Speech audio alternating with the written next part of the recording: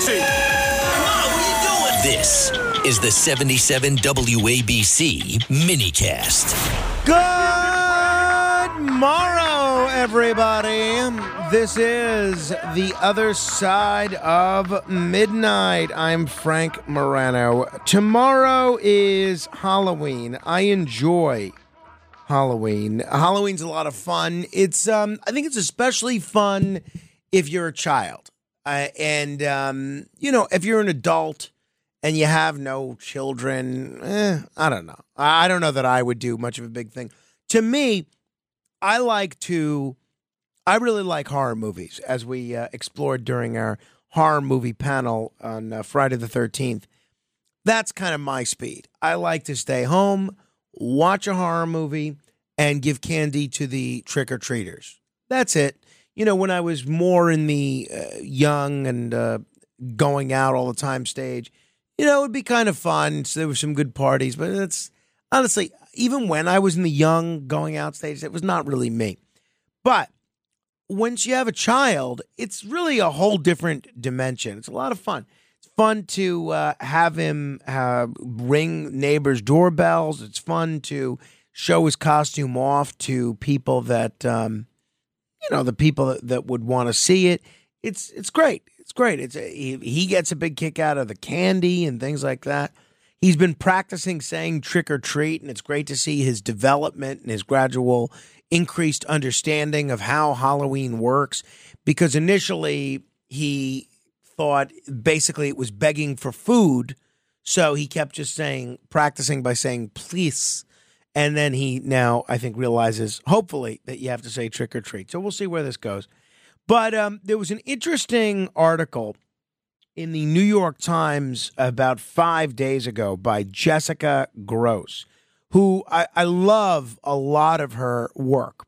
She had what I thought was a phenomenal piece. She's the former parenting editor there, and she's still, I guess, an occasional columnist. She's written books. Very, very interesting woman. And, her writing's interesting. I don't know what she's like. But she is begging parents to stop micromanaging Halloween. That's the headline. Stop micromanaging Halloween. Let your kids be free. And look, we have seen this trend ever since parents started checking their children's Halloween candy for tampering back when I was a child. Do you know how many children have been poisoned by a stranger's candy in all that time? Zero. Over the decades, the meddling has gotten much more intense. So there's, she writes, and honestly, I have to be honest, I didn't know about this at all. Do you know what the switch witch is? Well, Jessica Gross writes about something called the switch witch that she started hearing about a few years ago. Have you heard of this? If you're not hip to this, which I was not, she is the Halloween cousin of that narc, the elf on the shelf, which is a symbol of the combination of child surveillance and endless materialism that dictates so much of American parenting these days. So the switch witch works like this. Your child goes out trick-or-treating, collecting as much candy as he or she can fit in a bucket. You let your kid pick out a small sample of that, of that haul, maybe 5 pieces, and then overnight, the rest is replaced by some kind of present, maybe a toy. Apparently, you can't just tell your children to limit their candy intake if that's important to you. You have to buy them something else and then surreptitiously swap it in and come up with a backstory about it as well. Oh, my goodness, that sounds terrible. So, the Switch Witch lets the kids choose a few pieces of candy and you swap it out for copies of, something else. But it seems like every holiday, and I'm reading from this Times piece, which I'm going to link to. It's really good. I thought it was really well written. If you want to read it, go to facebook.com/Morano fan. That's facebook.com/Morano fan. And if you don't have a Times subscription or a friend's password that has a Times subscription, just go to archive.ph. I've repeated this before, and yet I keep posting these articles and people keep saying, paywall. Go to archive.ph. You can paste the article in there and read it for free. It's really incredible. I'm waiting for them to catch on and put a stop to this. But anyway, it seems like every holiday, even the ones that are supposed to have a heavy component of unsupervised mischief, it's dominated by increasingly baroque and expensive parent-led rituals. Because it's not just the switch witch. It's booing your friends and neighbors, creating gift bags that you leave on their doorsteps with instructions that they must boo other people. I'm sure there are other trends that I don't even know about yet, but this is some of them. So Gross quotes a Washington Post columnist who wondered, when did Halloween turn into a week-long extravaganza with elaborate homemade costumes, multiple parties and parades, all chaperoned by parents?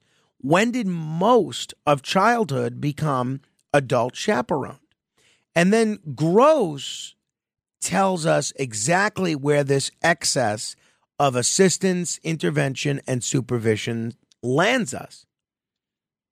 And at the feet of Dr. Peter Gray and the recent Journal of Pediatrics article that he authored, outlining how a lack of independence is making kids anxious and depressed. And it's been happening for decades. And look, we've covered this with Lenore Skenazy from Let Grow. And I think she's right on the money. And I think Jessica Gross is right on the money. She writes, 60 years ago, children were allowed to do much more on their own from a young age. They walked or biked to school in elementary school. They were allowed to babysit or have paper routes by 11 or 12. There was less homework, and youth sports hadn't quite morphed into today's youth sports industrial complex. So kids had more fun, had more unstructured time to be outside and make their own fun away from adults. The pediatrics author, Dr. Gray, theorized that a lack of independent activities negatively affects a child's internal locus of control. Internal LOC, locus of control, refers to a person's tendency to believe they have control over their life and can solve problems as they arise. In contrast to external LOC, which is a tendency to believe their experiences are ruled by circumstances beyond their control. They explain, when children aren't allowed to do things on their own, they may have a weaker internal LOC, and that is highly predictive of certain levels of anxiety and depression. So there's a logic here that I think makes perfect sense, and I think people should understand this, which is that you're taking away the opportunity for kids to have control over what they're doing because you're always controlling them. They're always in school, or they're in school-like activities, or they're at home and not allowed to go out and do things on their own. You know, our son is only 2, and my wife let him play in the backyard by himself yesterday. And I thought that was great. You know, we kept the windows open so we could hear what he was up to. And if he wanted something, he would call to us. And obviously, he's very familiar with the backyard. We've played with him back there a million times. But we're in the house. The gate's locked, right? And I thought it was just a wonderful way to get started with independence. And I'm very proud that my son likes to do things on his own. Now, we're not going to let him go trick-or-treating on his own at 2. But by the time he's 7, 8, 9, you better believe we will. So Halloween, I think, is an opportunity for parents to intentionally teach their children to look both ways before crossing the street, not to search for razor blades in Reese's peanut butter cups, because cars are the biggest threat on Halloween, not strangers and not razor blades. And once they're 7, 8, or 9, they can do that activity that's the most thrilling thing in their young lives. You can be adults for one night.